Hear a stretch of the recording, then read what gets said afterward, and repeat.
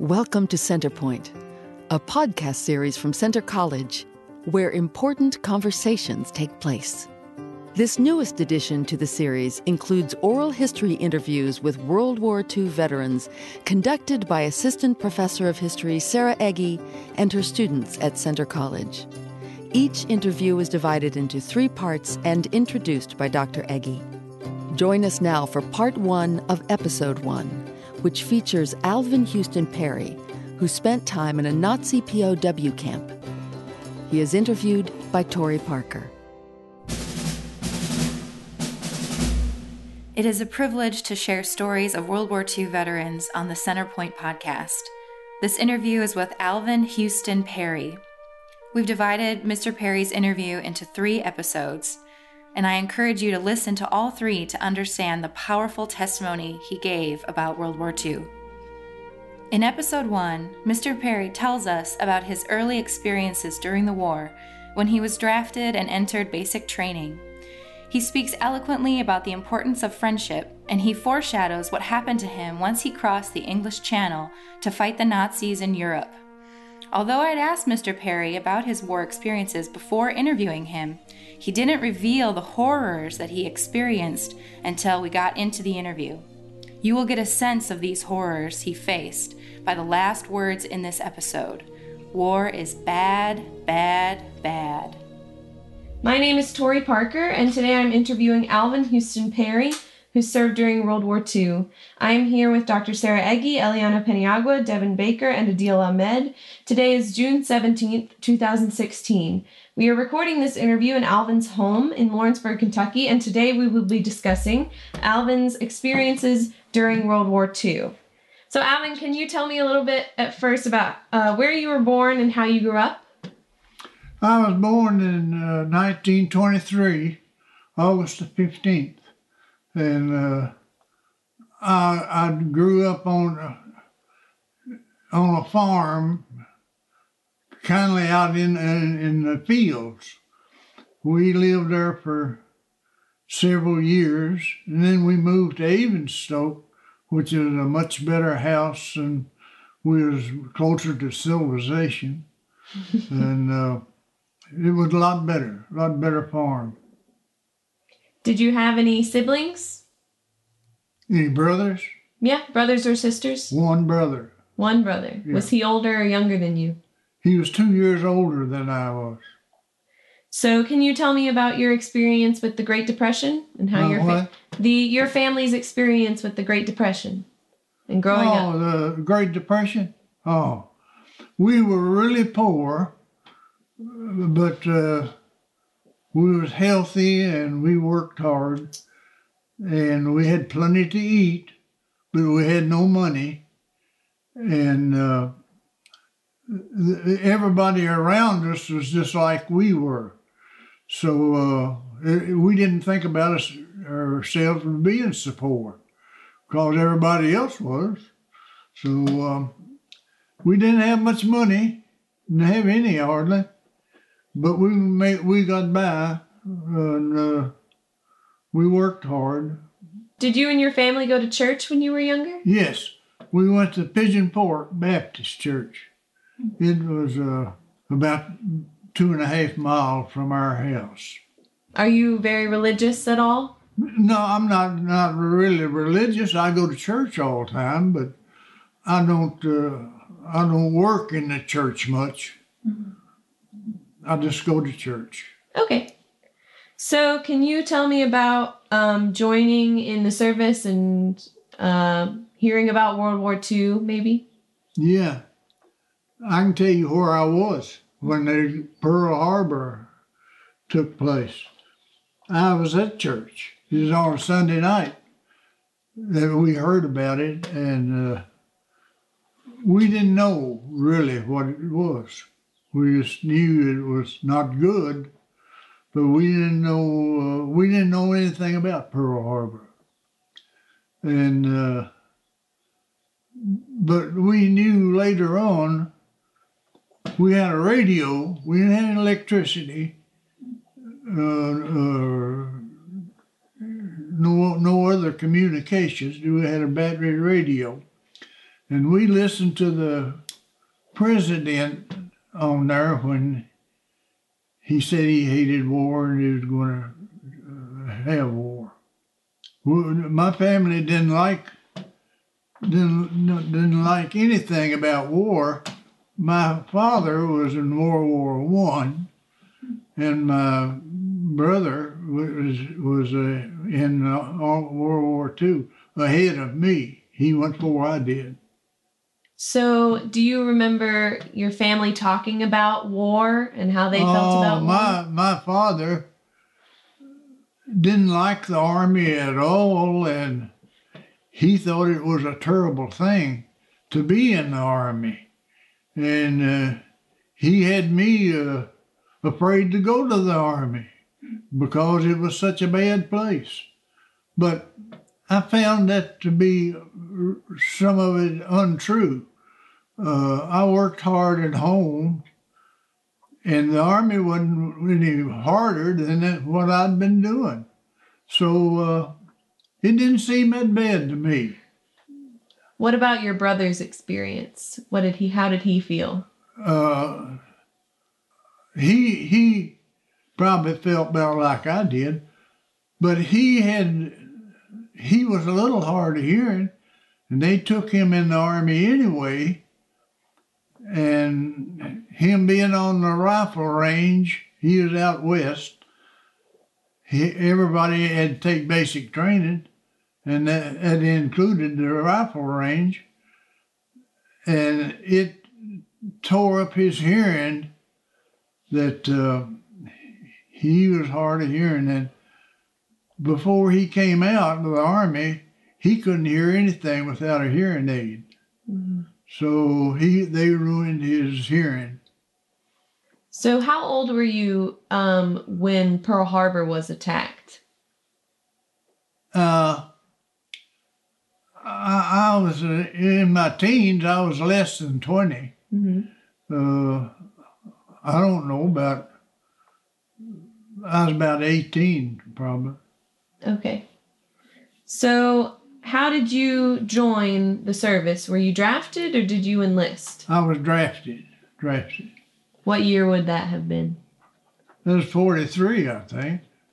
So can you tell me about basic training and getting ready? Yeah, I was examined and I passed my examination, and I was home for 14 days, I think it was, before I entered. So when I entered, this is how poor we were. I had to catch a ride from Avonstoke, that's where we lived, by the people that was doing the election and bringing in the ballot boxes to the county seat. I had to catch a ride with them up there the night before, and I had an aunt that lived about a mile and a half from Lawrenceburg, and I had to be at the bus at 6 o'clock, so they was going to take me to the bus. I walked from Lawrenceburg to her house, and they took me to the bus at 6 o'clock the next morning. That's when I went to my first day. I went to Louisville, and from Louisville I went to Cincinnati, Fort Thomas. And from Fort Thomas, we went from there to we spent a day or two up there. We went to Camp Landing, Florida, and that's where we took our basic. So what was basic training like? Well, it's something I didn't have any idea what it was. It was 17 weeks. Wow. And we had to start with the small things, and then we wound up on the rifle range. We had to go through that, and a lot of training on grenades and things of that nature. Night problems. We'd go out of the night and for a long time, and I was scared to death most of the time on them night problems, because they said if you run up on a rattlesnake, we've got people knows how to handle them. That scared me. I'm scared of snakes. Oh, I was scared to death. I thought there was, we'd see one, but we didn't. On one of our trainings, a guy killed a coil snake. And it was red and black and yellow, pretty. And he was going to have it skinned. The officer was going to have it skinned and made a belt for his wife. Oh.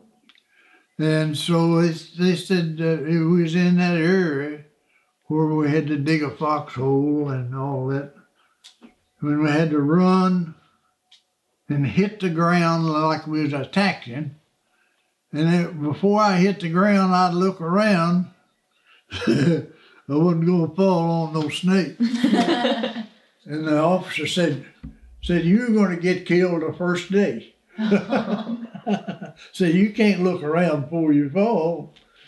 So that snake scared me. I didn't see any, so all right. Did you make some friends or anyone you knew? No. No. I was dismissed after my basic training. Our group was going to be help for cadre to train other people, but they decided to change that after a week or two, and they decided we was going to be shipped overseas and somebody else would do the training. So I was sent in a delayed route home for 10 or 14 days, something like that. And I had a really good friend that was had been drafted. He was in the Army. He took his training in Blanding, Florida, Fort Blanding. So I came home, and I got home. He was at home on furlough too, but I didn't know that when I left. And he had to go back one day before I did, and he was going to the same place I was going. I was going to Fort Meade, Maryland, and from there I was going to Miles Standish. So I thought about that a lot, me and him, and I decided to give up one day and go back with him, same day he did. We went back together. But that was he was a good friend, and we went to Fort Meade together and to Miles Standish together, and we got on the ship together, same ship, and our bunks was next to each other, and that was something. To have a friend to go overseas with you when you was down and in your thinking, because you knew where you was going, and that was really, really a big plus to have a friend with you. And that's the only friend I knew in the Army. We were separated in England. He went one way and I went another way, so we got separated in England. But we got to stay together up until then. That was a big, big plus. Do you know what happened to him? Yeah. We both went across the English Channel, but separate. I was captured in Normandy. I was fighting in Normandy, and he was hit with a artillery shell. He was fighting in St. Lo. That was after I'd done been captured. I was ahead of him. And he was really, really hurt, really bad. And he was sent back to England. And he was in the hospital for a long time before he came home.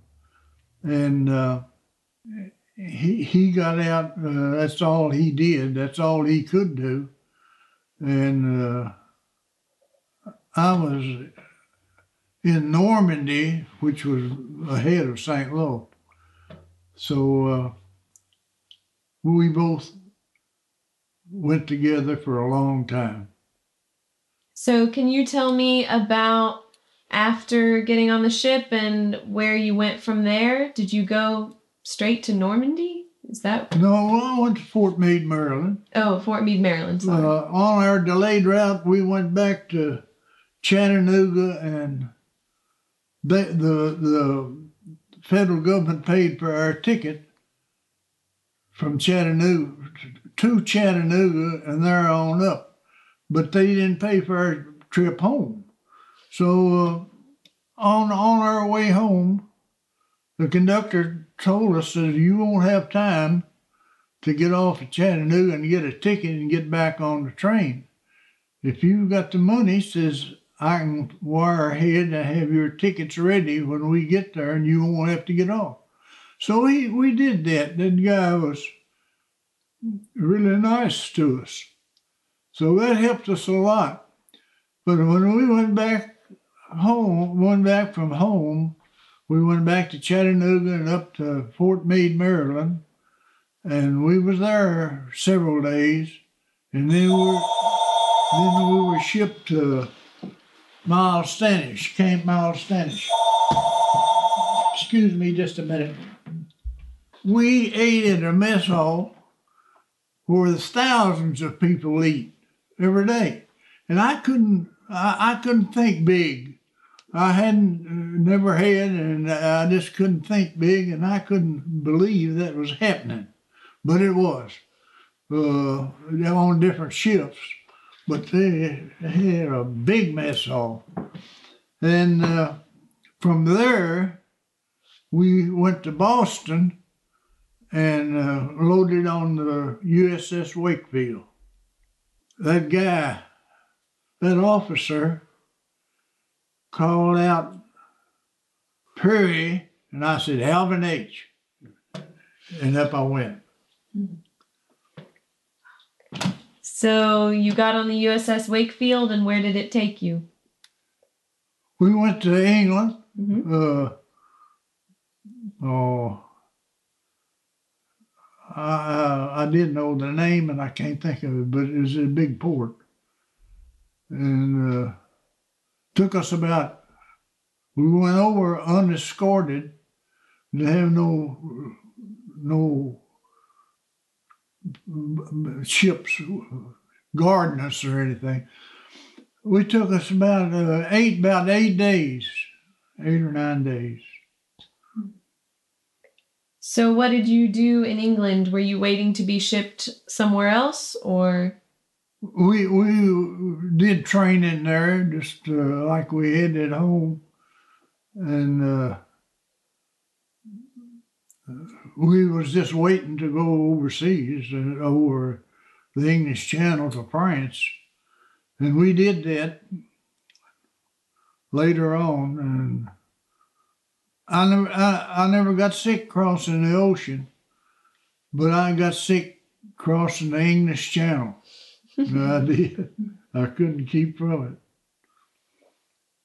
One thing probably caused my sickness was I knew where I was going. I was in the infantry, and